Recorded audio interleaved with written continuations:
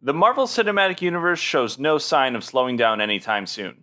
Coming hot off the heels of Disney Plus's success with WandaVision, the Falcon and the Winter Soldier soared into the living rooms to continue the stories of Captain America's two biggest supporting players.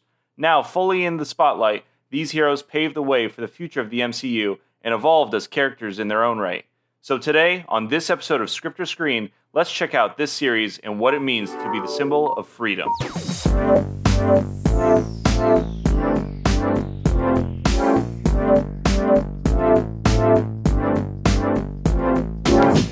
Well, Zach, here we are again for another week of the wonderful show, Script or Screen, in which you and I together make happen on the internet, in addition with the help of our lovely editor, Billiam.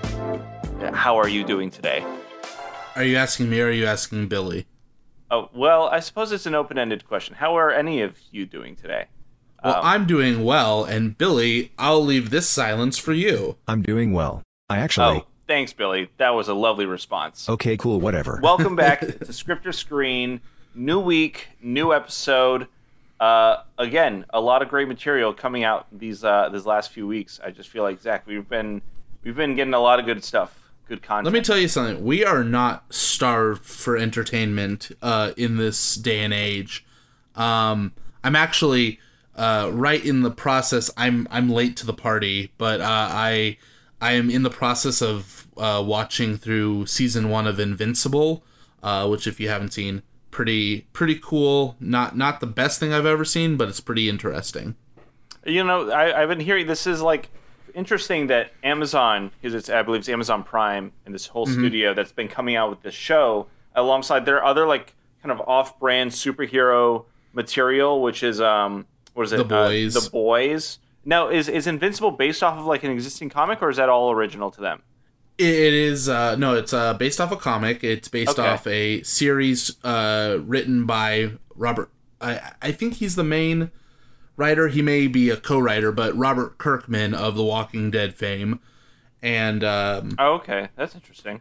It was a long-running series. I think it ran for like 15 years or something, from 2003 to 2018. And so I knew about it before the show, but I never read the comic, and so getting into it now, it's interesting. It has moments where it's brilliant, and then moments where you're like, wow, this is not great, but I'm enjoying it. But actually, contrary to what I've kind of led us on, this is not the Invincible podcast. No, but episode. I would say it's still on theme, superheroes. It is. And everything. Today we are talking about the Falcon and the Winter Soldier. Both of them together. Yeah, finally, at last. This is awesome. Yes. Let me tell you something. I was flipping through TV the other day.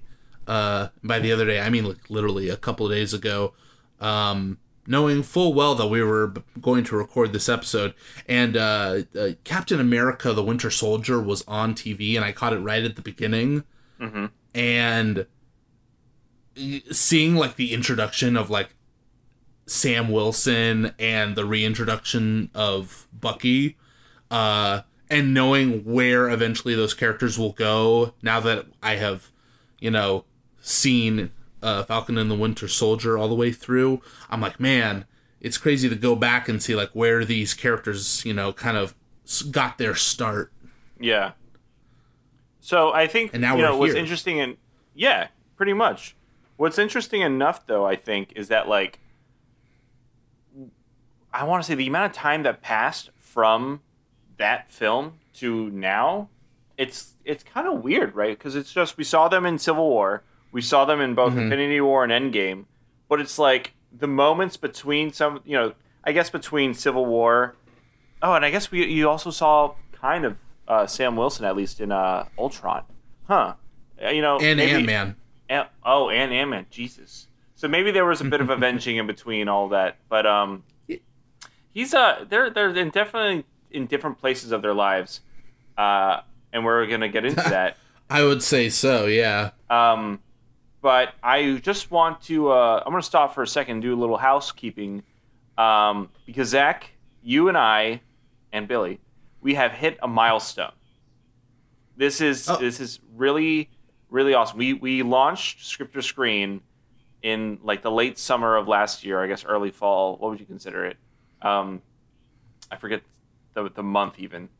Our very first episode came out. That time. Exactly. And to this day, we have finally reached 1,000 plays on the podcast as the last episode publishing. Wowee. And you know what? I want to just thank anyone and everyone who's ever listened since September 15th, so I guess the fall, of last year. We really appreciate you. And yes. We are glad if you're one of the establishing listeners, thank you for joining us yet again. If you're a new listener, welcome. There's a bunch of other content for you to catch up on, and it's hours, literally hours. So good luck. We haven't said it in a while, but we appreciate your ears, and it boggles the mind that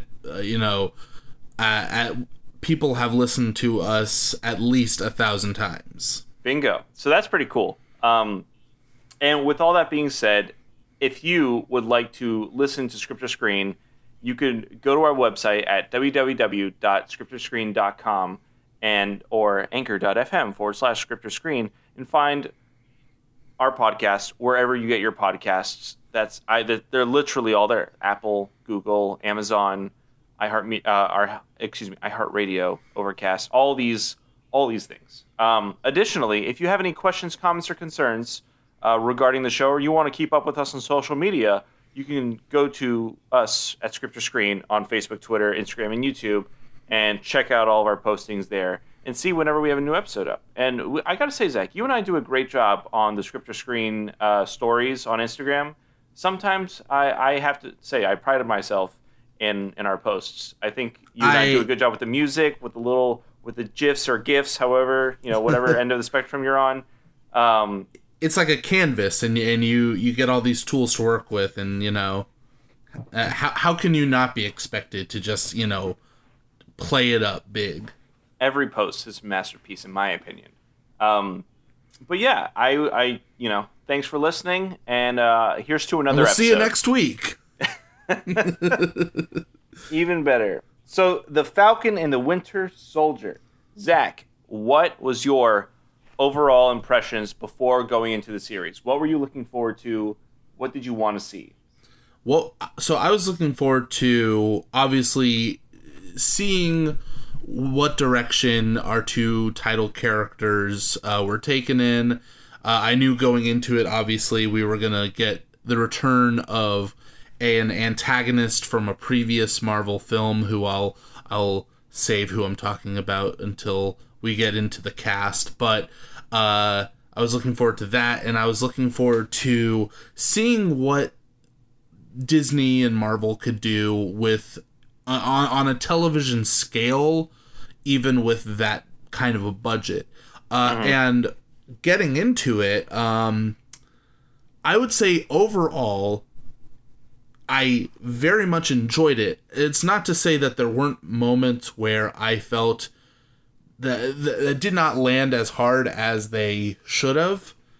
And things where I go, this kind of reeks of rewrites or reshoots or something. But for the most part, I did enjoy it. I thought the character work was very well done. The action was cool. And I think it handles a lot of things very maturely that you really don't see in this genre. Yeah, I want to say for me, out of all the Disney Plus Marvel series that they had announced, like in the last 2 years, this was probably the one that I was looking forward to the most. Because I couldn't imagine that we would get some weird spin-off of this. However, I will say at times, it did feel like this was not the show I was promised. And that's me, as a fan, getting my expectations too high, which I try not to do, but I did. But overall, I would say the product that we were given was pretty great, and I don't have many complaints. The last thing that we saw in Endgame, spoilers, was Steve hand the shield off to Sam, and even Bucky there, saying, or I guess he didn't say anything, but I believe he gave an affirming nod. Exactly. You know, like that was an important moment, and I couldn't wait to see kind of what happened next. You know, because when Sam had the shield, you have like all these different ideas, like these storylines in the comics, like Civil War II, you know, and just all these other things that it's like, dude, these are iconic Sam Wilson Captain America moments. And then to come to find like the curveball that they threw us, like kind of opening up to the show, I was like, I was into it from the start. So yeah, it definitely had a very interesting hook. Yeah. I definitely want to dig into that particular hook as we pretty early into when we get into it.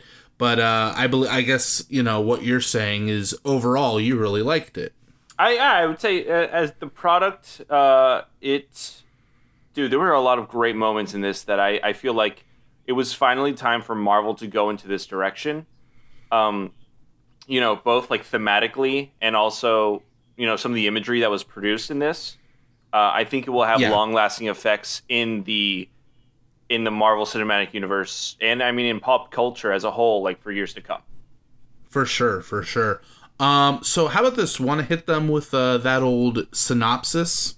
I will. And you know what? I'm going to go back to IMDb for this one. I just feel like what they have here, it's a little vague, but it's all we need for the setup. And of course, if you haven't seen the show yet, it's available all episodes on Disney Plus.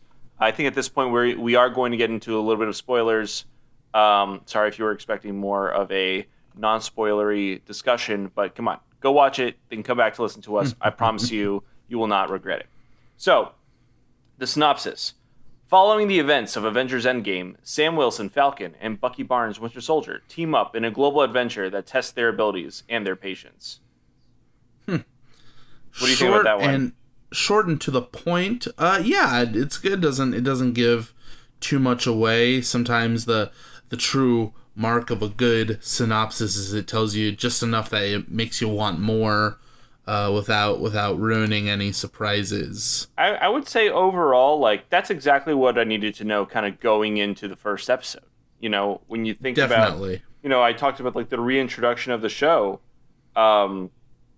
The patience of these characters is super tested when we find out that, like, not only are we not starting off with Sam Wilson, Captain America, but we're also not starting off with, like, the Winter Soldier, Right. Both of the, like, Winter Soldier is gone. That is not Bucky Barnes anymore. And Sam Wilson retired the shield and left it, untouched, untainted, gave it back to the government, as if it were government property to begin with. Right, which I guess technically it's Stark property. Technically, it's the property of whoever owns the thing. That's true. So here, let me let's go into kind of the people behind the scenes. Give them the credit they deserve because they did a pretty fantastic job here. So general info. Obviously streamed on Disney Plus. Its original run was March 19th to April 23rd, 2021. It started literally 2 weeks after WandaVision ended, so there was I couldn't ask for a better turnaround than that, honestly. There was no downtime, practically. Yeah. And it's funny because this was supposed to roll directly into Loki, and then Disney kind of reshuffled their cards a bit. But I think they put out a big trailer where they're like, this is our schedule and god damn it, we're sticking to it. Actually, until a week ago, they announced that Loki's now going to air like a week before. They said it was going to for the longest time. Right. Yeah, now on Wednesdays instead of Fridays. Yeah, I guess that's fine, Yeah. So the budget, just like WandaVision, is estimated about $25 million per episode. Still just a baffling amount of money. But man, the show looks great. I don't think there's ever a point. That budget is too much at times. Honestly, I feel like there are a lot of scenes, and I'll talk about it later on. That did. I mean, how where? else? Where? how else could they afford these swanky, vaguely European rooms for everyone to stand around in? Honestly, can I be a little honest here? I don't even think it had to do with the production design. Maybe the CG in some of the bits, but I feel like some of the actors took more of it than anything else. Maybe. It could be.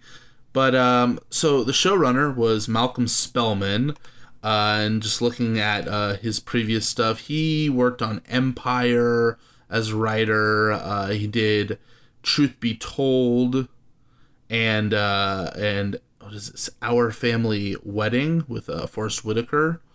Okay, cool. So he's I like Marvel when they look at somebody who's maybe you wouldn't think of like action spectacle, and they tap them because they want to add like a little something special to a series or to a show.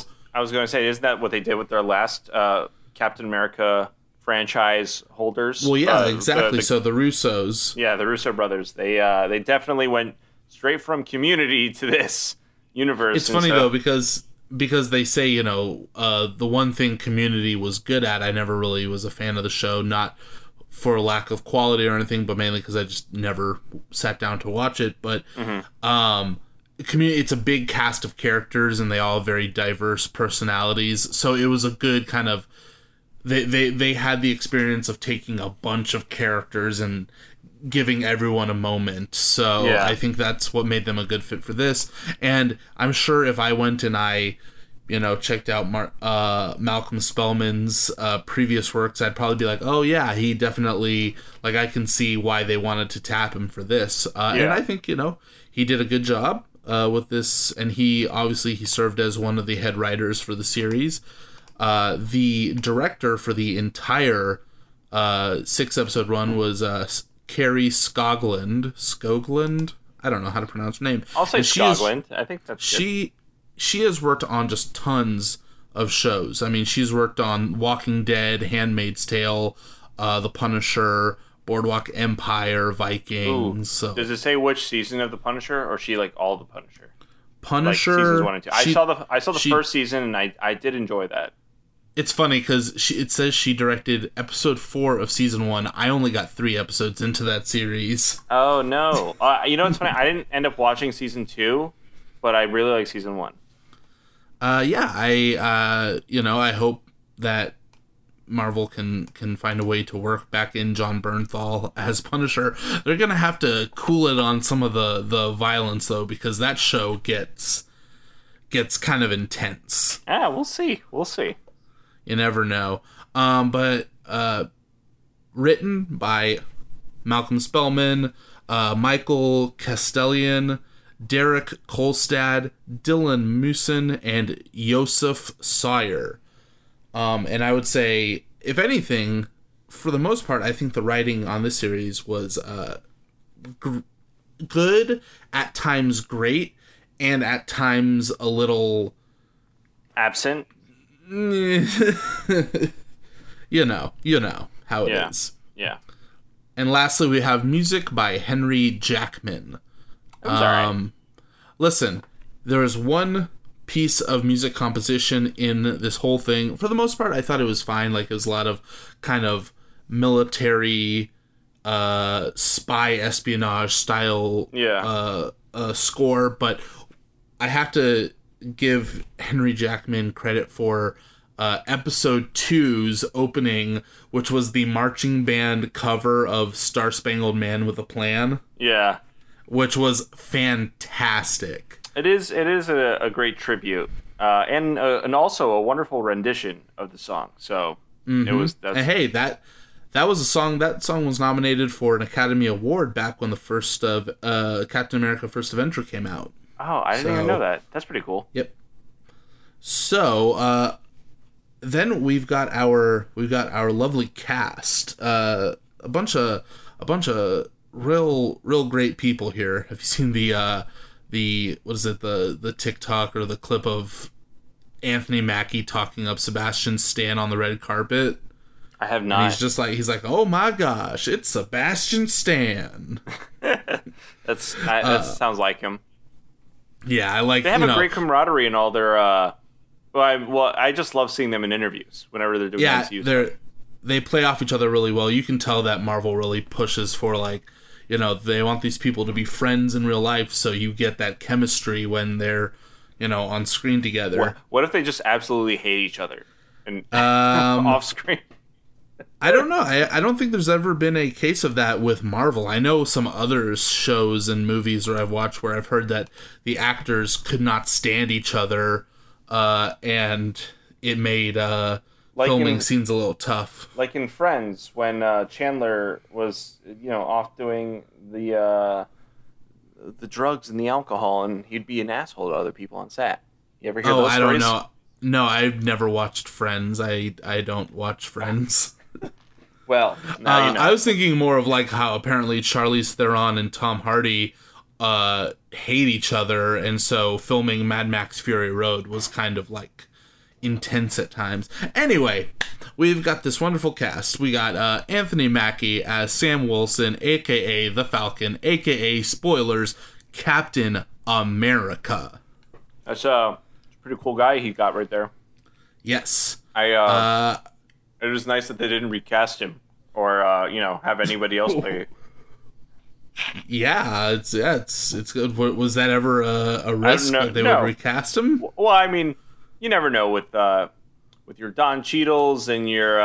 That's because Terrence Howard Malick wasn't. Terrence Malick. I meant Terrence. Oh my God! Could you imagine if Terrence Malick played Rhodey? That would be bizarre. I don't know if I want to. So then the other side of the coin, we have Sebastian Stan as young Mark Hamill. No, as James Buchanan Bucky Barnes, a.k.a. the Winter Soldier, a.k.a. kind of the White Wolf.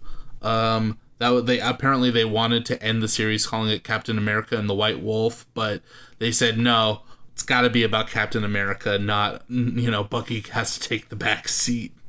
Yeah, but that's all right. He still does a pretty good job. He gets a lot of really great character moments in this. So I'm not gonna. I like his development a lot.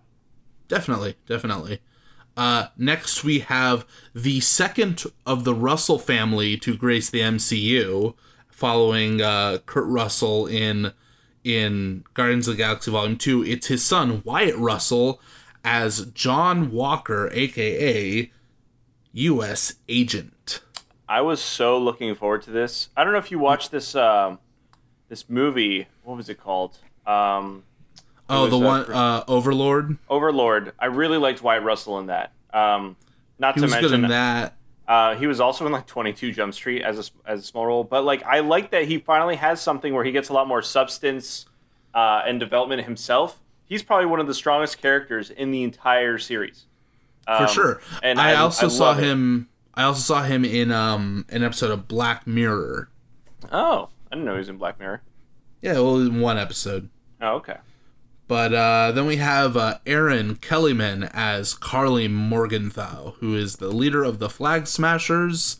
I only other thing I know her from is she played one of the characters in Solo, a Star Wars story. What was the name of the character in Solo? She was the Enfys Nest. That's what it was. Yes. I'll tell you what, Enfys Nest had a really cool design.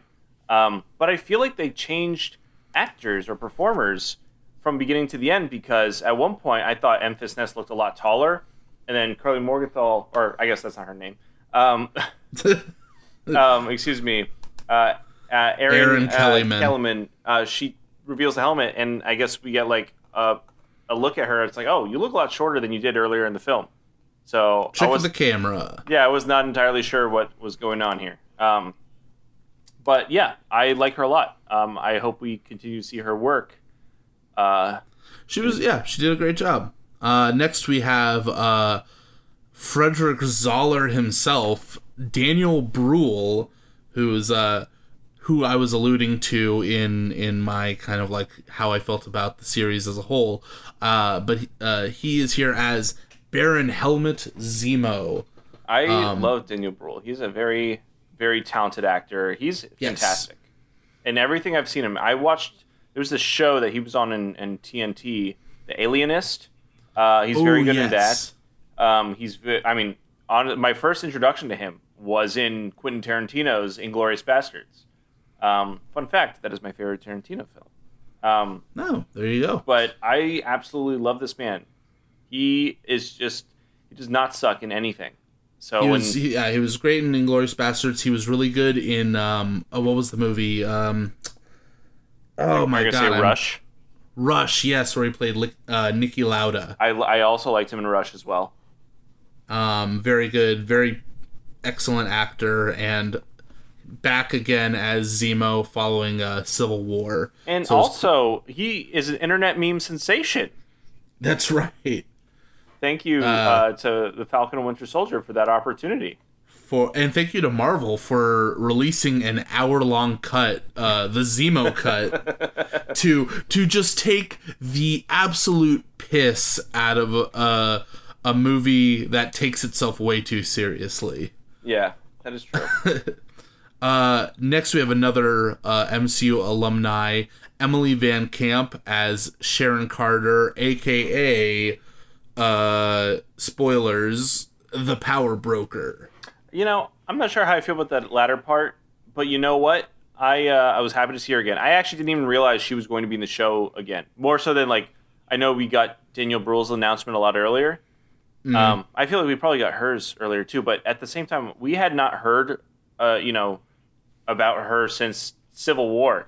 So the use of her character in the show, I think, does some really great things. Honestly. Yeah, she was good. I mean, it was cool to have her back. Just in general, I think it was cool. She had some kick-ass scenes and stuff. But we'll talk more about kind of her inclusion and where they're taking her character a little later. We have Clay Bennett as Lamar Hoskins, aka Battlestar. This is an interesting character because, Bucky used to, back in the day with the comics, used to be kind of like the Robin. He was the boy sidekick of Captain America, but like the character of Bucky was almost interchangeable like Robin, so there were multiple Buckys, and Lamar Hoskins was a Bucky before he was Battlestar. Obviously, Bucky is a real human being in this series, so they just skip straight to Battlestar. But I thought he was pretty cool.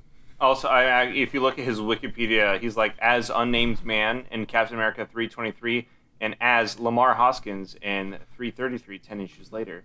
And then as Bucky 334. Jesus, like they really went through this guy's life in just, what was it, a year of or 2 years of comic book publishing? Oh my god. They tried him. Well, that's sometimes they do that kind of thing. I wasn't familiar with Battlestar. I was just vaguely familiar with U.S. Agent. But Battlestar, I actually had no idea who he was. I had until the show. Yeah. But let's see. Oh, here's I think kind of like the last big character to talk about, and then the rest are kind of just side characters. But Carl Lumbly as Isaiah Bradley, a name that is just like drenched with a lot of bad blood from the history of this world, and kind of like a secret history of Marvel itself. You kind of put it to me really interesting words before the show. You said it's almost like life is imitating art.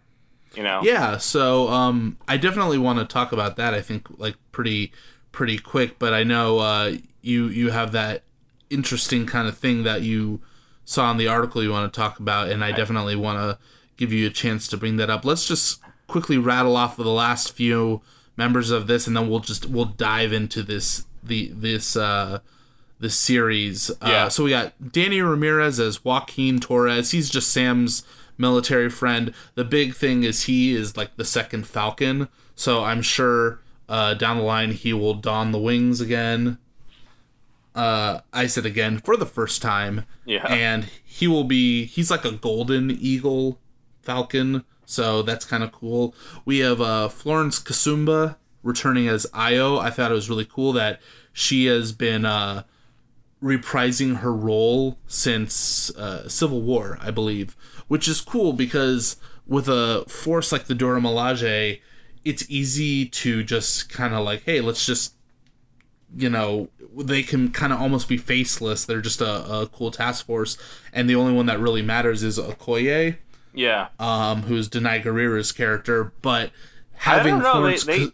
They gave her a lot of lines in Civil War before Okoye was even in the picture, so I was surprised when we didn't even see her in Black Panther. I don't know if she's not in Black Panther, but apparently she is in what's the Infinity War.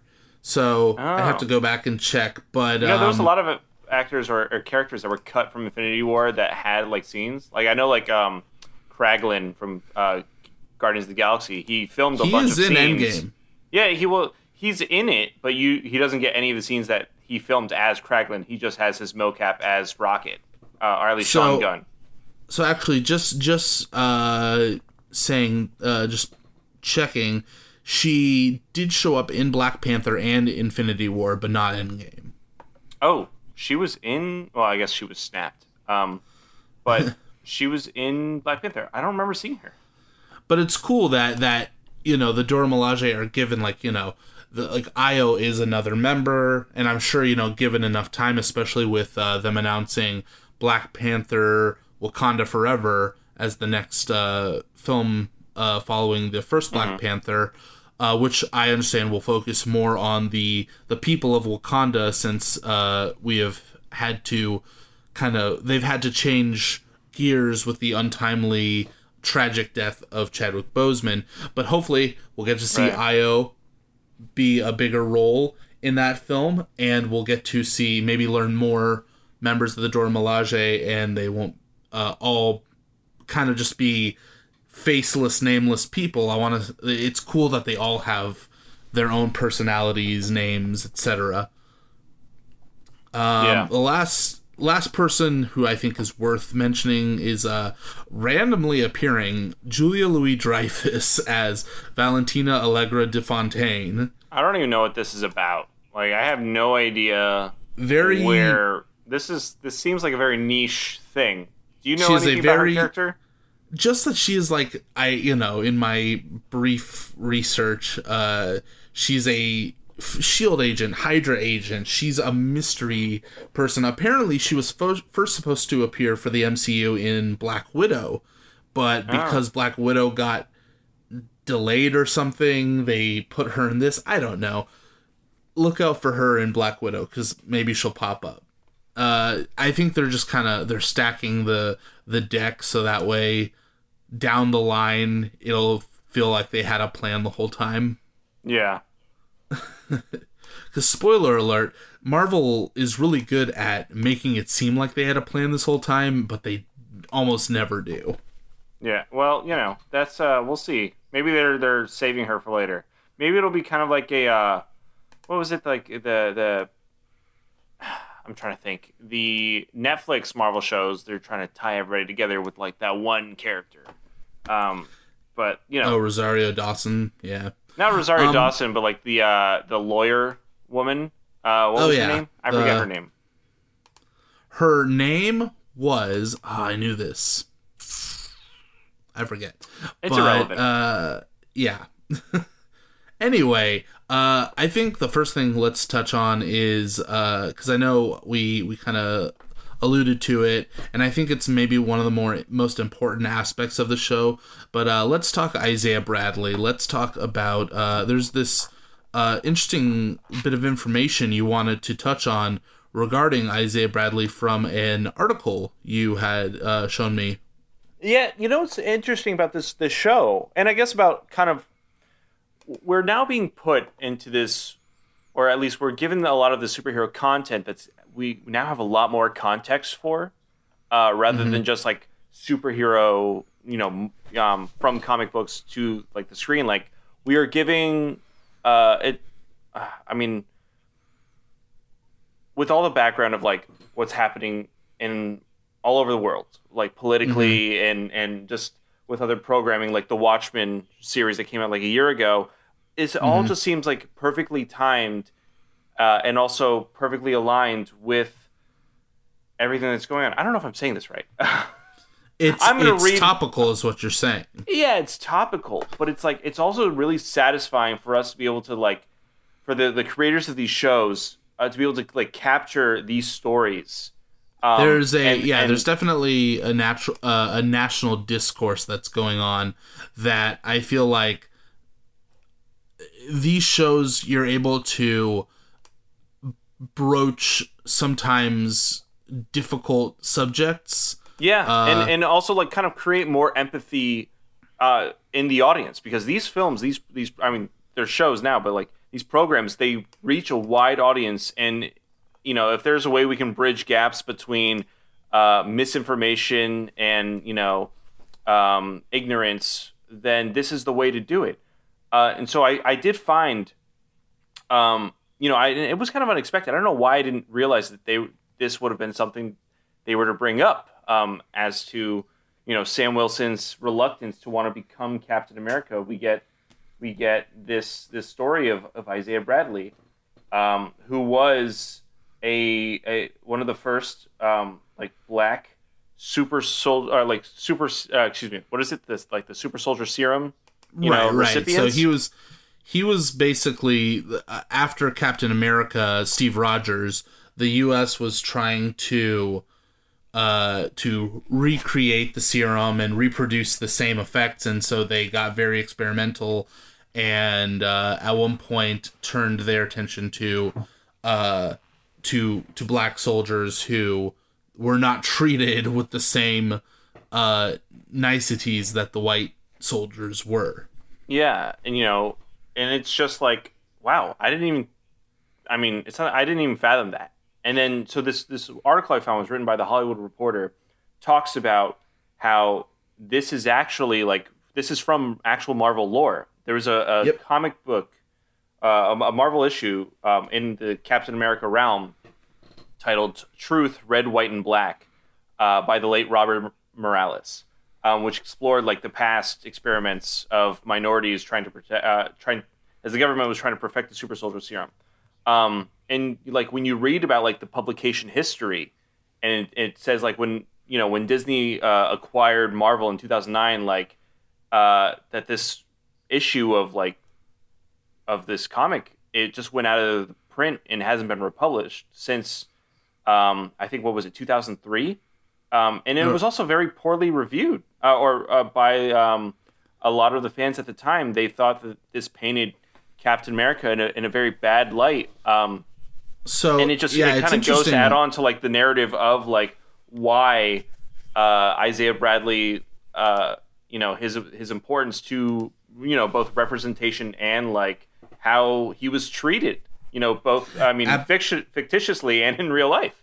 Yeah, it's interesting. It's like you said, kind of like it's life imitating art. You said it. I agreed. Did I? Well, it's like you agreed. But I would have to think like if I don't want to, think that Disney said, oh, we don't want this particular story out there for people to see when we purchase Disney, or when we purchase Marvel, excuse me. But I think the fact that they are broaching this subject in this show, that it's going to get a very mass appeal. It's going to get a huge audience. It shows a level of trust and honesty that they have with the subject material that, again, like that maybe they maybe didn't have right away. Maybe it's like, hey, we're just getting our hands on this. We're just getting this cinematic universe off the ground. Maybe that they felt was not the time to bring up a very troubled story, a story about a very troubled past. of one of the characters they wanted to have as an icon for their, upcoming franchise. Not saying it's the right thing to do, but the fact that now that we are getting into kind of like the deeper lore surrounding Captain America and his legacy, I think it's good on them to finally, acknowledge the Isaiah Bradleys of the world, because obviously Isaiah Bradley as a comic book character is very much, inspired by the stories of like the Tuskegee Airmen, right? And the real, actual horrible experimentation that the U.S. government did to black soldiers, and the just awful things that they had to endure in secret because of the government. I think there's two ways of looking at it. That being one, and then the other being like, you look at the context of the at least the comics, the story that the story was told in. That this took place, before Captain America came out. Like, I know in the show they talk about Isaiah Bradley came after Captain America, but in the comics it's that he came. I mean, it was like a prequel story to like we got Captain America because of like the sacrifice and the torture that Isaiah Bradley, along with countless others, went through. And so, that says one thing, and then additionally, like, what if Disney was just trying to save face and saying like, oh, wait, we need to get rid of this because we don't even know how to incorporate this now, like you kind of say, and maybe we'll do the justice it deserves later. But at the same time, like it just seems very easy for them to be like, oh, let's not deal with this now and we'll wait. Because what if it wasn't even, what if it wasn't until Spellman came along and said, hey, I want to bring this into the thing, or like Kevin Feige, and then he has to have the conversation with Kevin Feige and Disney saying like, because I mean this is publication history we're talking at this point. But I mean, yeah. in the end, like, I'll say that now that it's here and it's available for all of us, like, I think that they did say that there's a digital versions of these issues of Truth that are available now on Marvel's website, and that you can. I mean, physical copies of reprints don't really come out very often unless they're in collected volumes. That's pretty common just for comics in general. Not exactly. Yeah, but I think though that what really makes what might have been like the reason they chose now to do it is because it is so central to the theme of the story that Falcon and the Winter Soldier is tackling, which is the passing on of the shield, the passing on of the mantle of Captain America, and like. As much as Sam is the inheritor of Steve Rogers' will, Isaiah Bradley was the inheritor of the weight on Steve Rogers' shoulders. Yeah. With none of the glory attached to it.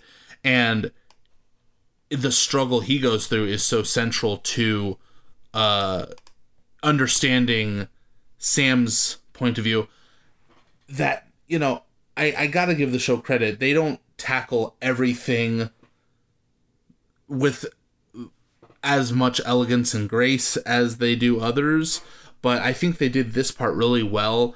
And listen, when it comes to like superhero shows, I think in superhero movies, you don't get this kind of mature storytelling. Listen, like, not to throw someone under the bus, but Zack Snyder literally used the term like, oh, my movie, when talking about his Snyder Cut, is my movie's for grown-ups because it has cursing and violence. And I'm like, you sound like a not 13-year-old. It's like thematically, like, this is something that probably you need a certain maturity level to understand. And right. I mean, this was a real, like, yes, it might be about strong men who got special juice that made them punch well. Yeah. But, I mean, this is still racial politics. This is still about the government hiding secrets from its people. This is still about the government abusing its people. And, it brings up racial injustice. It brings up, like, the ideal American image and what that was seen to have been. And just, like, kind of all these practices that were in play that, I mean, very reflective of both past and modern day society, as we've seen in this last year and in the last, 100, 300, I mean, I don't even know how many years at this point. But it's actually, I mean, it's nice that these things are coming out in the way that they are. I feel like even, this section of the show does or addresses this divide a little more effectively, a little more nuanced than parts of like maybe what Watchmen was trying to do. I mean, I feel like in a way Watchmen, the series was almost like, it was just like very overt racism in a way, toward the end, versus this one, or at least like it was addressing that. This was more about like systemic societal racism. Like, even stuff of like the really, tough scene of when after their first visit with Isaiah Bradley and Sam and Bucky get into their disagreement outside and the police come over and they're like, "Sir, is this guy bothering you?" And you're just like, "Oh, dude, my God." Yeah. You're like, just please, God, no. It's like you can't escape injustice anywhere. So it's really, I think it's a nice, it was really important that they do include things like this. But I love that, it ties into the characters. Like Isaiah Bradley, he wants nothing to do with his history. He wants nothing to do with the Captain America name. He hates it. He thinks the shield should be thrown out. None of it is good. But Sam, he's able to kind of, he takes the shield by the end. He accepts the shield and he says, no, I'm going to he's not going to right the wrongs, but he's going to establish like a new, a more modern and more inclusive and a newer agenda for the Shield, rather. Yeah, and I mean let's kind of shift to Sam because he carried the series 100%. Anthony Mackie did such a good job embodying this character who, from a personality level, he is the inheritor of Steve Rogers' will. He is every bit as heroic and understanding as Steve Rogers was. Yeah. And I love that they tie in that he used to help veterans back in Civil War and it was Winter Soldier that we got in his introduction. Yes. Okay. Yeah, I was gonna say I didn't know. You'd make me look very cool around the VA. Right. So, but his whole introduction was he helped people deal with the stuff they were going through, and so you can see that and any lingering things that exactly. Yeah. So when he goes to confront Carly Morgenthau, his first instinct is not to attack her, but to talk to her and understand what she's going through. And it's like that's real heroics. I know there are people who they just want to see these people punch and kick ass and all that stuff, but this is like, I'm like, this is a real hero. I was gonna say, because I mean that's kind of our both the conflict and the resolution in the end is because of that skill that Sam has. Mm-hmm. We come to the end of the show and it's like because of his ability to listen and understand and try to empathize with his enemy, and also to make his it's not like his leaders also like see and hear the voice of reason, like mm-hmm. like he was the conduit in which Carly's agenda was seen into fruition, maybe not as violently. Yeah, right. But also, which was the necessary change that needed to happen. Was exactly. Obviously her message was not getting across by her methods, but at that point she was too deep into it to stop. We'll get to Carly in a second, but no, but man, I do enjoy like all of Sam's from beginning to end. Like he had actually, he was kind of under fire from all sides. Well, that's what I wanted to talk about because they did this really smart thing with this series because at the end of Endgame, Steve gives Sam the shield. He says, "It's yours. I want you to have it." And if they had picked up this series and he was Captain America, I almost feel like they could have gotten away with that if they wanted to. Like, all right, he's Captain America. That's this is how things are. But they were smart and they said, no, we're going to make it about him becoming Captain America and about him, what that really means. And one of the parts I really liked is that right off the bat, it has its statement of intent is, a black man is going to be taking over the role of Captain America, and it knows right away that is going to upset some real piece of shit people, because there are people he even mentions in the series that he's like, there are people, I can feel it, even just by holding the shield, there are people who are going to be very upset. They're pieces of shit, but they are going to be upset about this whole thing. And when the show came out and they said, hey, this is what it's going to be out, we're going to be talking about some rough, real life politics that affect people in this country every day. And there are people saying, oh, why do you have to make the show all about politics? And oh my God, why can't it just be a superhero show? And blah, blah, blah. I don't think people realize that, all these things come from, reflections of what we're really, experiencing. That's what writers do. Exactly. But I love that the show validates its own arguments by just existing. Yeah. It says, yeah, there's going to be people who have a problem with a black man taking on the role of Captain America, and then you have people in the actual audience, pieces of shit, mind you, but people in the audience going, hey, I don't like that they're making a big deal about this. Yeah. It's not... I think they're doing a great job with that. That being one of the issues that Sam is experiencing in this, like, it's both, like, it's his duty to Steve, it's his duty to, like, the public, or, like, the image that, like, the shield represents, and that he understands and he knows what is going on. And I guess that's, like, to the sense of what, like, that's why he let the government handle it. Well, I guess not intentionally he did that. But he's really dealing with a lot of different crises, externally and internally, like that. He's being pulled apart in like 20 different directions. So the fact that he comes out on the very end and stands on top, I think some of the, resolutions they gave him in the end, they were kind of lame. Less of the Captain America stuff, more of his personal issues with, his whole family storyline.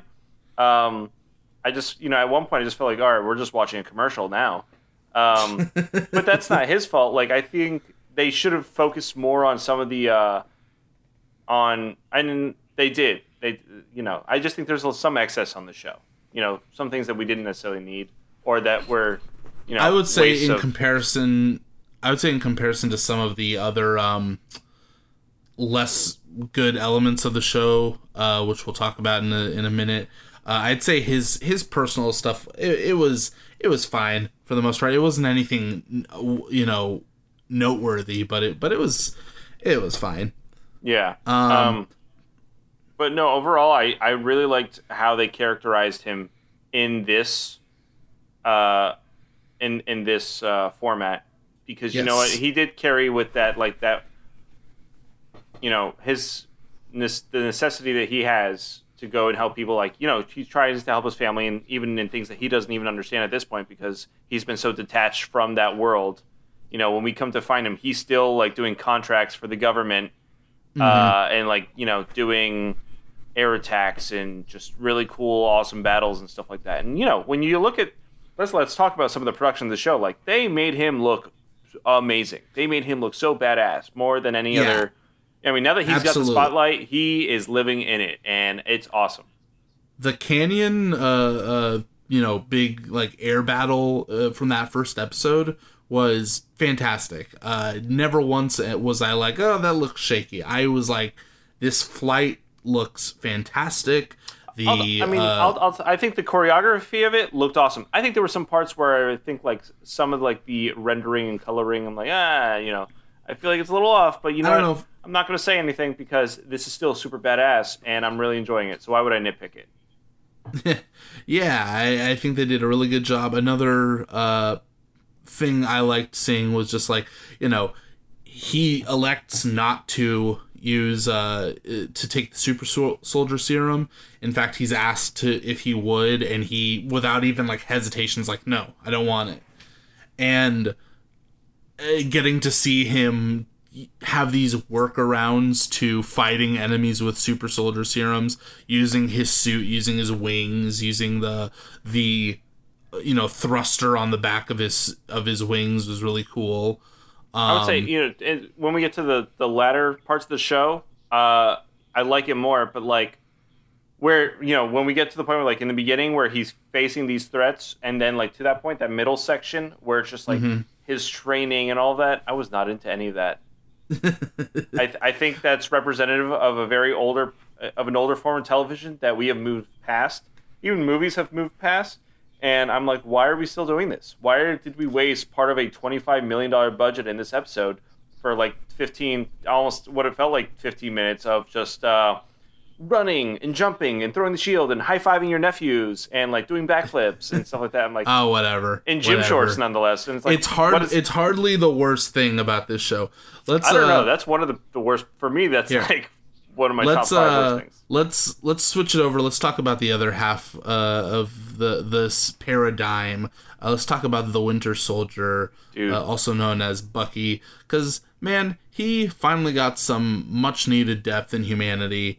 Yeah, I love the idea that he's haunted by his past. He has nightmares of all the horrible shit he's done to people, and he's just, like he goes to therapy, and he goes and finds people who he has wronged in the past, and he makes amends to them, and the people he hasn't worked up the courage to confront, he still tries to make their lives better, like Mr. Nakajima, who he eventually opens up to, but even before then, he's just spending time with him because he doesn't think he can tell him the truth. I really like his like the whole morale behind it, though. Right? It's like he's been trying to make amends with himself for his own sins instead of trying to make amends with the people that he hurt, and doing not what he thinks is right, but what actually is right. And like that conflict right there, it's innately human. It shows like expectation versus reality and all of that, and it's just like, oh man, like. Yeah, the talking to that Sam gives him in the second to last episode is pretty solid. I loved every little part of it. And I want to give what it was, the Emmy reel. I want to see Sebastian Stan in that Emmy reel next year. Because the scene from the beginning of The Whole World Is Watching, which is episode 4 of the series, when it's a flashback to Wakanda, and she is running through the words, the trigger words for the Winter Soldier, and the look on his face of just pure fear and sadness giving way to like shock and elation that the words no longer work. I mean, he delivers it so well. I saw so many people saying it that like, thank you, Sebastian Stan, for taking a concept that could have been kind of silly and not phoning it in. Like, thank you for showing up to work, for giving it 100% in a scene like this, because that he showed such intense emotion in 2 minutes. I honestly, at that point, I feel like if that's peak Bucky, as of so far, I have no idea. I mean, he can only go up, and I hope that they treat him like that. Like where are we going to see him go from here at this point? He's our last link to the older Captain America story. Guard. And the thing is, in a way, he kind of it's we need to move outside of the shield, outside the shadow of the shield. Even though I know his name's in line somewhere, but he doesn't need that. He's his own. He's coming to his own. Yeah, and I'm really excited absolutely. To where he moves on past the show. There were a couple of tidbits that I didn't notice myself. In fact, I read these first. A user on Reddit kind of talked about this small character nuance where they're like, "Oh, why didn't you use your vibranium arm?" And Bucky says, "Oh, I'm left-handed." Yeah. And if you go back and look at the the past Winter Soldier appearances, anytime he's the Winter Soldier, he's always using his right hand. But anytime he's Bucky, he's always using his left hand as his dominant hand. And it's like, oh, there you go, dude. Like, that's awesome. Like he's. I mean, maybe that's not him, and that's all the Marvel higher ups and writers and all the other major contributors to the show. But Sebastian Stan delivered it and gets the whole slice of the pie. So I can't deny him that. I really liked him from beginning to end. Even all like the action that he did. Like, I just same thing with Sam. It's like I like how they didn't give Sam machine guns in this show like they did in all the other things. Like I like that he had like you said, like he's using his other tech or his other skill sets. And same thing with Bucky. Bucky doesn't have a giant gun anymore. Like. He does get a pistol at one point, but he doesn't shoot it. He opens his hand and he reveals that he didn't actually have the bullets in it, and the bullets fall all slow motion like. Yeah. So, but like at that point, I'm just happy that they were able to go and. I mean, of course, they wanted to play with like close combat, close quarters fighting, and it's like, you can't deny them that. It's all good fun, especially with like, you have this like action show. Yeah, make the best out of it. We don't need to see all these gunfights. We have John Wick for something like that, Right. We have the Punisher and all that, and the Punisher gets bloody, we talked about it earlier, but like that show gets gruesome, and not even with just guns, with everything. I love it. I think though, one of the best gems of this entire show is neither in Sam or Bucky, but it's in our new Captain America. Oh gosh, this guy, John Walker, played by Wyatt Russell. Yeah, man. So seeing him, you see him for the first time at the end of the first episode, and I remember there was all the memes of like the old man from Up with the Captain America helmet on. And it's funny because he got the exact reaction that he was supposed to get, and Wyatt Russell even said, and listen, it's okay to like something, but don't be a fucking weirdo, because Wyatt Russell said he got death threats after his first appearance in the series as new Captain America. Yeah. And my God, like, you do, like, I hope the people understand, like, you're not supposed to like him. I think he was really great, non-likable, punchable face kind of character, especially when we started getting him, in the show. What was his like first major role? Was it like in episode 3 or was it 2? Mm-hmm. And 2 was like, that was like his big like introductory moment. Yeah, but I think it's like it was a great foil too. Like, I know we got it announced a little earlier that they would have this character in, like, before the show came up. But, like, seeing how they would implement him and, like, the rejection that he would receive from, like, Sam and Bucky when trying to work with them. And then later, like, the competition, the competitiveness that he would... it was just all... I'm a little fumbled up right now with my words. Excuse me. No, he did a good job. He embodied the other side of Erskine's talk to Steve Rogers back in the first Captain America, because he told him, you need to be not a good soldier, not a perfect soldier, but a good man. Steve Rogers was a good man. John Walker is a perfect soldier, because he does what he's told. Oh, he doesn't worry about how dirty the job is. He does what he's ordered to do. And he is a man of very deep emotion. He's lets his anger do the talking sometimes. Like, there's a scene when the guy spits in his face. When he's like, "Do you know who I am?" and stuff. A lot of times his scenes would end and I would just kind of feel bad for him. Yeah. Because he was just kind of pathetic through a lot of it, on purpose, obviously. But obviously all the pity goes out the window when he takes that wonderful, wonderful shield and severs a man's head with it. Dude, can I talk about some of the things, like, because that is probably, like, my favorite moment in the entire show, you know? Like, well, one, he embodies this, like, the perfect military soldier, like, and, like, also what, at least, we see as, like, modern military culture. You know, he has that strong sense of duty and honor, and then we also get, like, little bits and pieces of, like, the backstory and, like, the things that they've experienced between him and Lamar, and also, like, the brotherhood that they share, like, as, like, I mean, they've been in, like, the same unit, and now they're also, like, Captain America and Battlestar, whatever that means. Yeah. Like, that relationship right there. And then we get, like, once Lamar is done, like, his brother-in-arms is gone.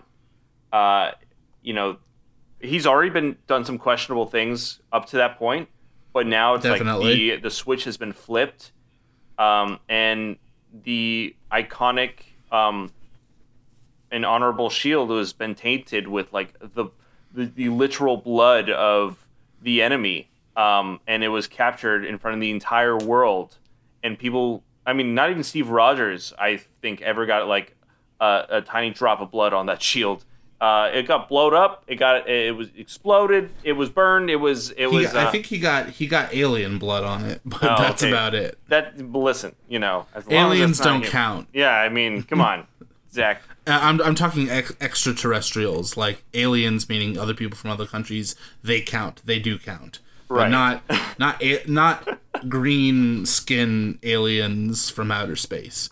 But, like, oh my god, talk about that, and then, like, he gets almost court-martialed right after. I like the process, but you brought up a fun, you haven't brought it up yet verbally, but in your notes that I saw, we kind of were left off with this lingering feeling after that moment that after he was stripped of his Captain America role, that he would be driven kind of to a place of, like, dude, I thought mad and more antagonist. I thought he was gonna be like, listen, there is the famous shot from the comics of, like, John Walker as U.S. agent with his shield jumping over Sam Wilson as Captain America with his shield, and, like, they're in the middle of a fight and stuff, and I thought that was where we were going, and maybe we'll get there eventually, but, when so in episode 4, he kills a man with the shield. He shows up and thinks he can keep doing the right thing. Like, what? But like, they had a whole scene of Bucky and Sam beating the shit out of him, breaking his arm, taking the shield, and then at that point, Sam has claimed the shield for himself. He's gonna do the right thing. He's gonna be Captain America, and we get this cool mid-credit scene of John Walker forging his own shield, which I don't know, did fuck all. Yeah, I was going to say, because, like, not like that thing was made of anything besides, like, your spare products in your home, dude. What did you expect? Like, but man, I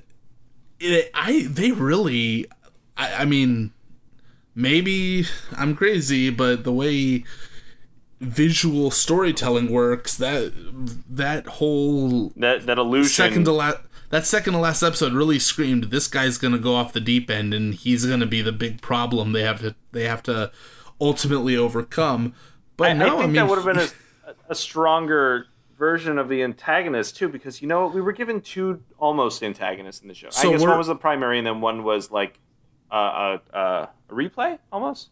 I would say we'll get into, like, I think a handful of things after we finish talking about John Walker that I feel didn't work or didn't live up to what they should have.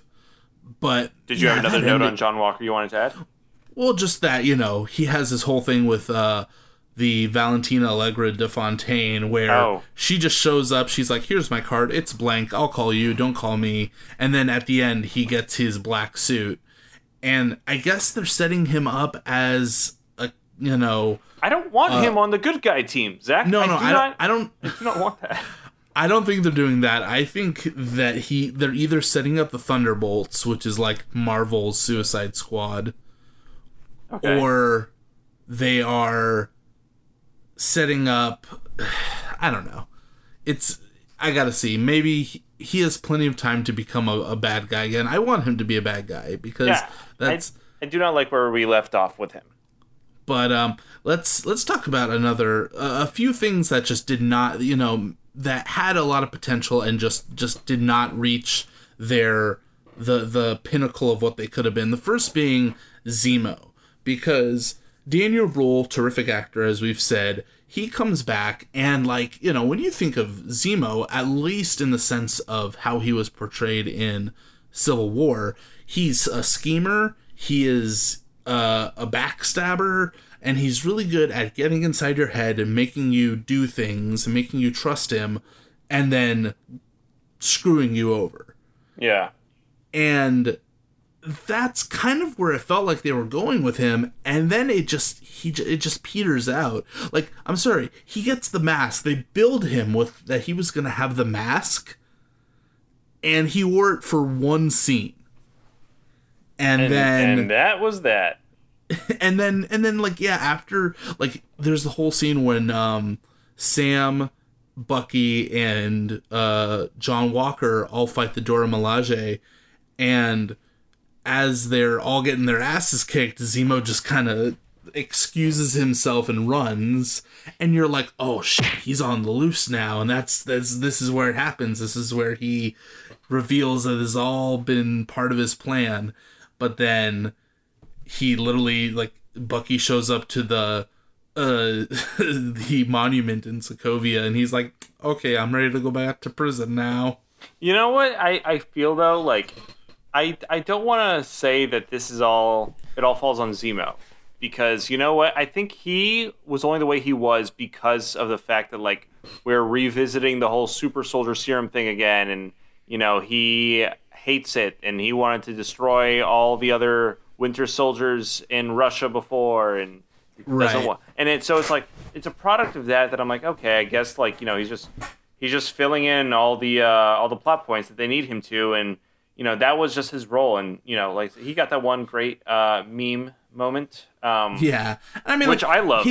His characterization up until the last couple of episodes was great. Even when it's he shot Carly Morgenthau, and she spilled out the vials of the serum onto the floor, and he stares at them for a minute, and there's that moment I'm like, oh, is he gonna go against his morals? Is he gonna kind of backpedal on everything he's kind of I don't know said up until this point? And he doesn't. He smashes them. Personally, I don't feel like there was ever a moment where he was going to take it. Oh no, I didn't think he would, but I was almost like I was thinking of it more of a sense of did the writers kind of forget this aspect of his character? But then I said, okay, no, they had him smash it, true to his character. We're cool. But in the end, his also plot to he blew up the rest of them and make sure no loose end was left untied. I didn't. I guess that. it was, but there's no lead up to it. It's all just oh, by the way, I'm still here. Boom, and then we're supposed to understand that he orchestrated that whole thing from inside the raft. I don't know. Listen, I still think personally that he is a result of the even lesser of desirable antagonists of this, which are the Flag Smashers. I do not like them by name. I don't think they were very strong in the show overall. They are definitely the weakest link of this whole series. Carly Morgenthau, she's definitely not Marvel's worst enemy. I still give that honor to Malekith from Thor: The Dark World. Malekith still has a better costume design, in my opinion. Sure, that's true. But I think that the whole thing of the Flag Smashers, to me, it reeks of rewrites and reshoots where they and it is actually really interesting. I will give a shout out to the YouTube channel Nando V Movies, where he has a video where he talks about what he believes was a rewrite they made midway through the production of the series, where originally the series was supposed to be about a pandemic, and it was supposed to be about the Flag Smashers were trying to get vaccines, and it was. I would say just go check out his video because the way he breaks it down. Was it too on the nose? I don't know if it was too on the nose or Marvel and Disney just didn't want to cover that ground or whatever, but it makes sense when you hear him talk about it. I'm not saying that it's definitive that that's what it is, but it kind of like it almost things make more sense as to their motivations when you factor in that kind of thing. And because at this point, like, you go like, okay, what do they want? They want to get supplies for displaced people after the blip, and they want to remove borders from countries, and they are opposed to the what's the government agency, the GRC or whatever. Yeah, it's like all of their like the reasons. I mean, they're all understandable, and like I think they're strong enough. Like what would you call them? I can't believe I'm blanking on all my words tonight. I swear to God. It's like these are all really good like motivations. Bingo. Jesus. Oh God, Christopher, get on your game. These are all great motivations, but I think just because like I don't think Carly was as well thought out as they thought she was. No, absolutely not. Honestly, and all these other guys as well. Like I didn't understand. Like at times, I think, I feel there were plenty of moments where I was just like, okay, I'm not gonna worry about what they're doing. They're just extremists to move the plot forward, and so it was a little bit more palatable then. But yeah, there's just the most developed Flag Smasher besides Carly was the guy who grew up idolizing Captain America, who then was beheaded by Captain America. So yeah, they're they're just a group of baddies that are I feel like a lot of times Marvel, you got one of them saying to Carly like, "Are we the baddies?"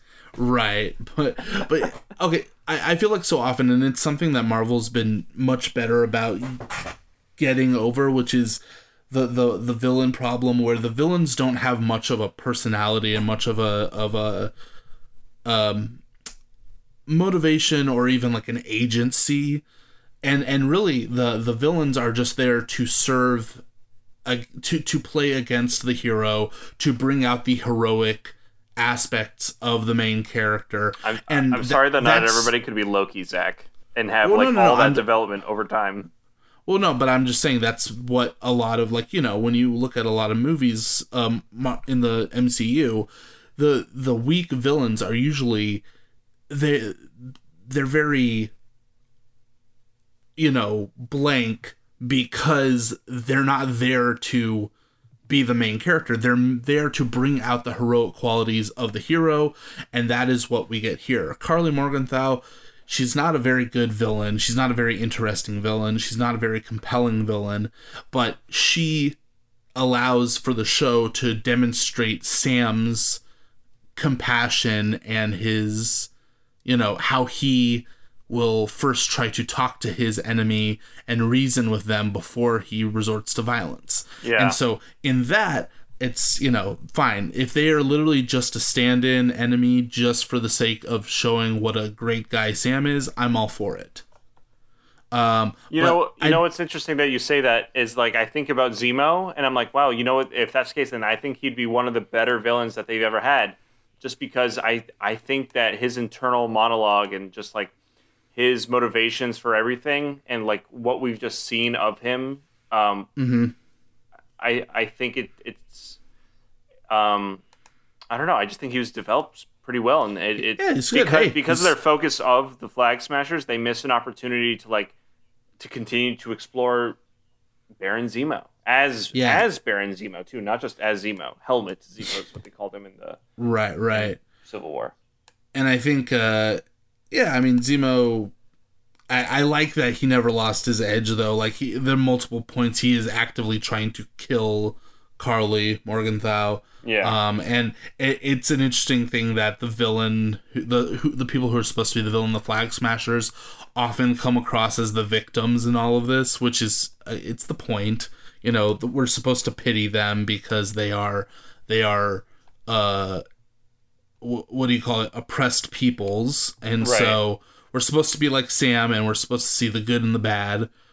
So there it is. But the last character who I feel really got not the best treatment here was Sharon Carter, because I mean, listen, if they were just upfront with her being like a villain, I would be okay with it, because I think the whole idea of like, hey, this whole group of people got pardoned after Civil War, but she didn't, and she never got that freedom restored to her. It would have been another stronger form of villain than Flag Smashers.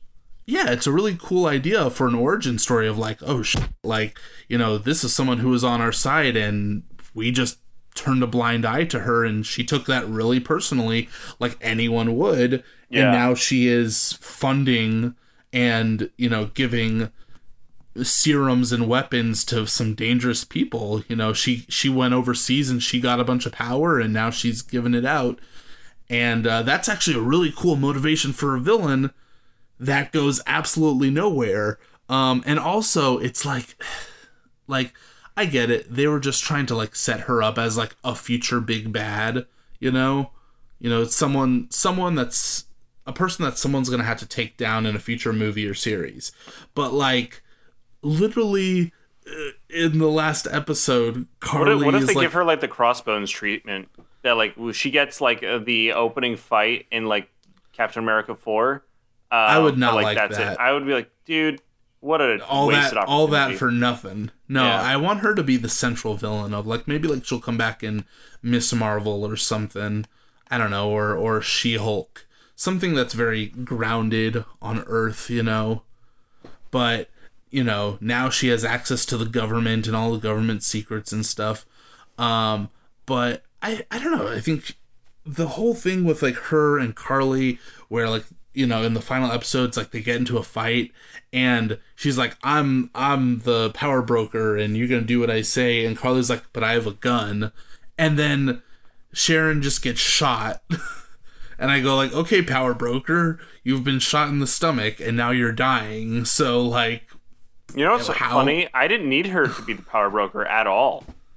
No, she could have just been like cool, like Lady Hydra or something. Like, well, I mean, it's not that I didn't. I mean, listen, if we were going to go the route that she wasn't the villain, which I mean, I guess is not the way that went. Like, I felt like that wasn't even, and maybe I just missed the mark on this, or I was not being a very attentive audience member.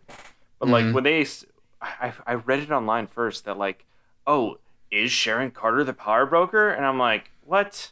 Like, who cares? Just watch the show. And it's like, you know, then it was revealed, and then everybody on the internet is like, oh, I knew it. That was it. You set it up for that. I'm like, oh, okay, good job, internet. Like, once again, you're putting up the theories that I'm like, you could have just let anything be anything. But Chris, what if instead of power broker, she was like, I'm not Sharon Carter, I'm Ralph Boner.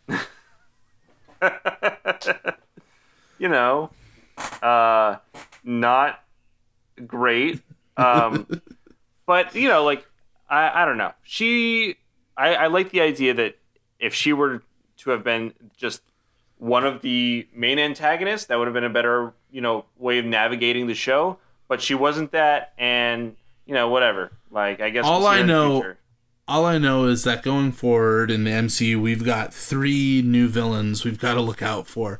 We've got U.S. Agent, we've got Power Broker, and we've got Zemo's like 100-year-old butler who's just car bombing people. You better open up a space for him in the raft. Let me ask you though: did they decide that U.S. Agent will be an antagonist if the government gave him a black U.S. Agent suit? I don't know. I think I honestly think they're gonna put him on like the New Avengers or whatever the hell they're gonna do. I don't think they're gonna do that. I think you can't have like, hey, it's, you know, new Hawkeye and new Ironheart and new Captain America and new Thor and new everybody, and they're all much better and they're all pretty much good guys, and the one dude who just chopped a guy's head off in broad daylight. No, yeah. I'm pretty sure, like I said, they're either setting him up to be the main antagonist or one of the antagonists for the upcoming, freshly announced after the end of after the release of the final episode. They announced that Anthony Mackie will be leading a Captain America 4, which is very exciting. Maybe U.S. Agent becomes the main antagonist of that, and then we get a really solid movie where we don't need any build-up because we've already established these characters. Yeah. I mean, listen, that's the thing. It's like, I think my biggest critique for this show is that it spent a lot of time doing things that didn't seem very Captain America of them. It was not very cash money at all. And I'm talking about like $25 million of cash money. Yeah. So if anything, like it's not that I don't want any more series like this, because I don't feel like they wasted a bunch of time in WandaVision. I feel like everything in WandaVision was super important, including just all like the regular TV stuff that was important to build the world. Versus some of this stuff, it's like, are we ever going to see Sam Wilson's sister again? Well, she might show up in the movie, but it's funny. Yeah, the two series that have come out so far were both in service of setting up movies, because obviously WandaVision's going to feed into Doctor Strange and the Multiverse of Madness, and this will go on to be Captain America 4, whatever they end up calling it. Electric Boogaloo. There you go. But I'm interested, with when we get to like Loki. Like, I don't think there's going to be a Loki movie after the series. Like, I don't. WandaVision 100% is not going to get a season 2. If that gets another season, it's going to be called like Scarlet Witch. Yeah. And this one, I don't think is going to get a season 2 because it's not Falcon and the Winter Soldier anymore. It's Captain America and the Winter Soldier, and they're getting their own movie. Zach, remember, we do have a new Vision, though. Like, there's another Vision out there, like new body, and then his there is. I don't think it's going to be WandaVision. Because Okay. WandaVision was just a play on the idea of like it was television, and it was, so now she's like officially the Scarlet Witch. So and then we're getting Captain America 4. I don't think we'll get a sequel, season 2 to this Falcon and the Winter Soldier. But I do think we'll probably get multiple seasons of Loki with no movie. Can I make a prediction? Yes, please. And quote me on this. I feel as if Loki is going to stand above both Falcon and Winter Soldier and WandaVision. And I feel like you and I are going to have a lot better things to say about that one. I am so excited for Loki. Because Loki, because it deals specifically with like Loki fucked up the timeline and now they have to fix it. They are free to basically do whatever they want. Exactly. So there's going to be a lot of room for like just exploration of anything.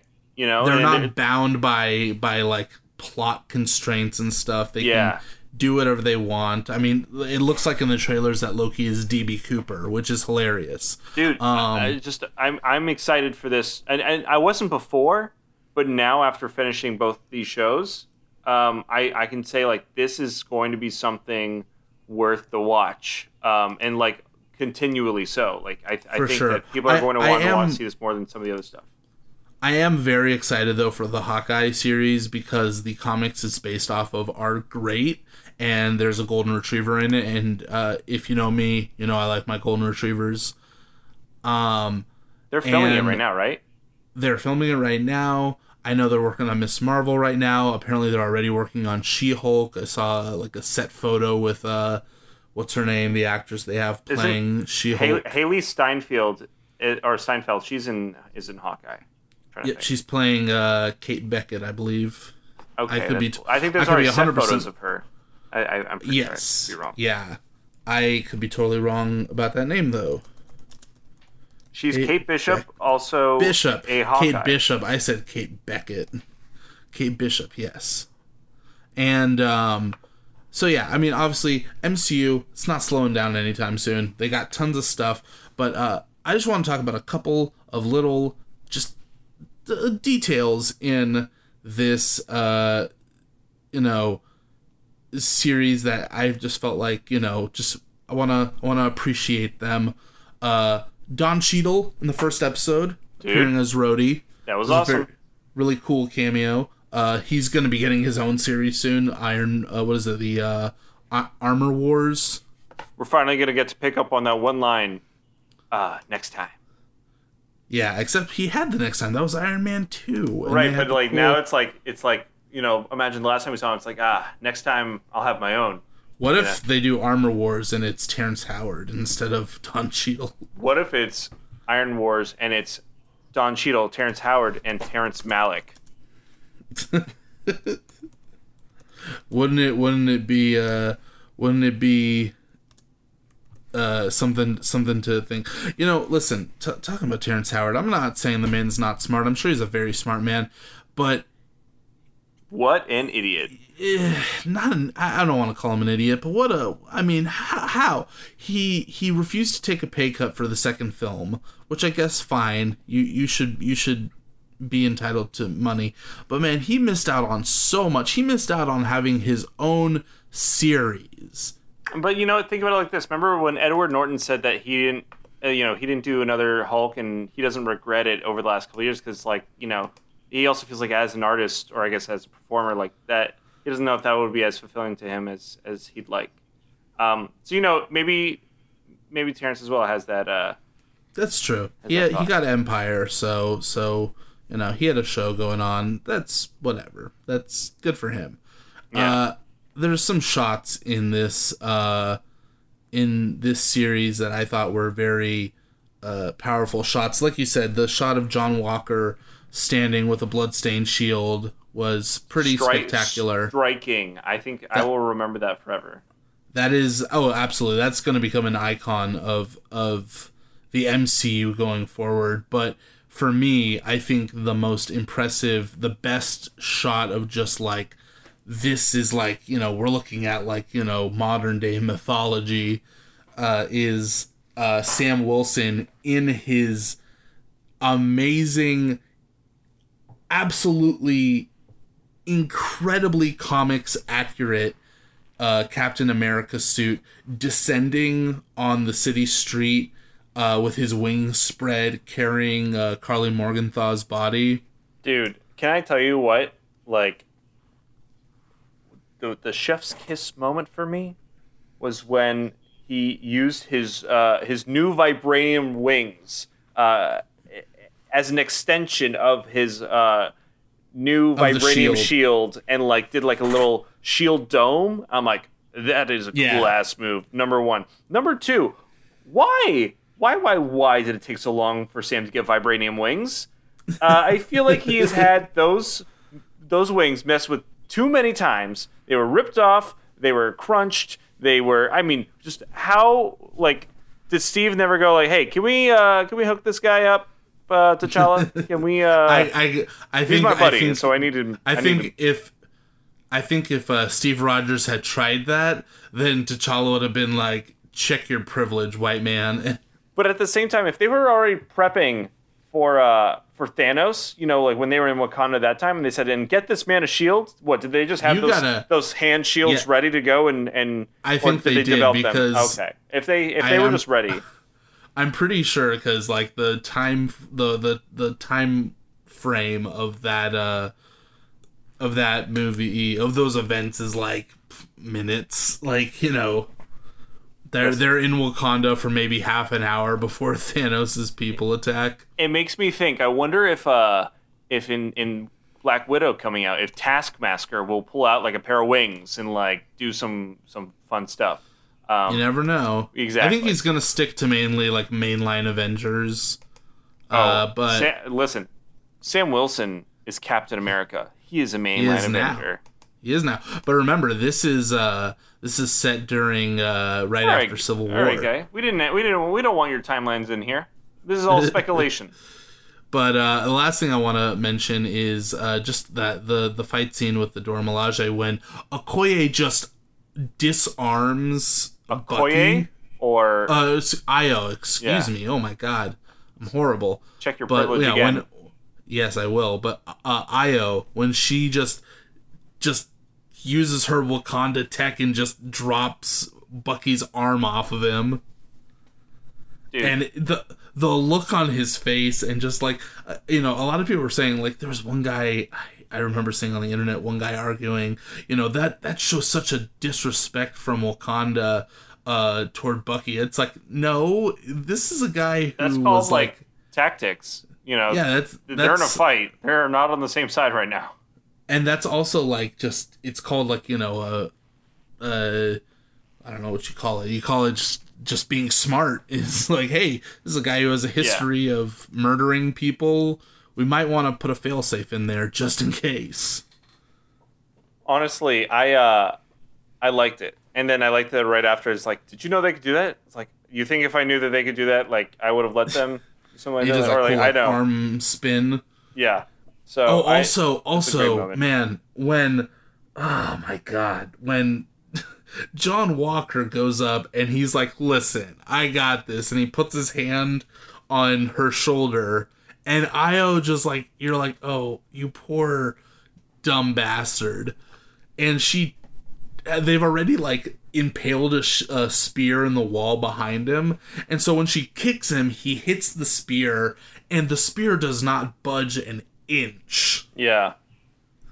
And excellent stuff. So they're like, the not so great parts of this series are not bad enough to take away from the absolutely awesome and wonderful and powerful moments of this series. I gotta say, overall, we got a lot of quality images here, and lastly, just overall, new suits, I love them. They're great. Yes, absolutely. I am eager to see where all of this leads to. I'm okay. I'll wait for a little bit. I'll let this simmer a little more. As we said before, Loki's coming up. That's going to be awesome. I actually tried going on Fandango today to see if I could purchase tickets for Black Widow already. They're not on sale yet, but I don't even think there's many like major theaters open around me as of yet. So more and more every day. Oh, I don't even know if I gave you this update, at least on the show, but I am now like 100% vaccinated right now. Hey. I got my second one, what was it? A week ago? And yeah, so I'm ready to get back to the movies with everybody else. This is your Scripter Screen weekly reminder. Get vaccinated. It's the smart thing to do. You're going to make your life a million times easier because they're not going to let people on planes without vaccine proof now. They're not going to let people on cruise ships they're not going to let people into doctor's appointments and stuff. I would say above all else, it's just a smart thing as we move forward into this year, and just help your fellow man and woman next to you. That's the moral of this of Falcon and the Winter Soldier. To one another. Exactly. And on that note, I will just say, we have a new Captain America. It's a new day. Check out Falcon and the Winter Soldier if you haven't. If you've listened this far and you haven't seen the show, I don't know why you would spoil it for yourself like that, but go check it out. Go check out Invincible, because I'm enjoying it while I'm watching it. Go check out that video by Nando V Movies, where he talks about the possible rewrites that this series went through at like the 11th hour. And that's all the shout-outs you'll get from me. Hey, you know what? Thanks, Zach, for all your lovely words on this episode of Script to Screen. Remember, you can always check us out on our website, www.scriptoscreen.com or anchor.fm/scriptoscreen. Hey, and you know what? There's also an Anchor app on the App Store. That's like Apple App Store, Google Play, all that business. And you can find where you can listen to us. That's on all the social media platforms. That's on all the podcast listening platforms. We're everywhere. So do yourself a favor. and subscribe to us, like our stuff, share our stuff. Let your friends know what you think about Scripted Screen. Let us know what you think about Scripted Screen. Leave us a comment. Send us a message. We would love to hear from you. I have been Christopher Kitchen. And I'm Zach Strackman. Thank you so very much, and have a wonderful day. Bye.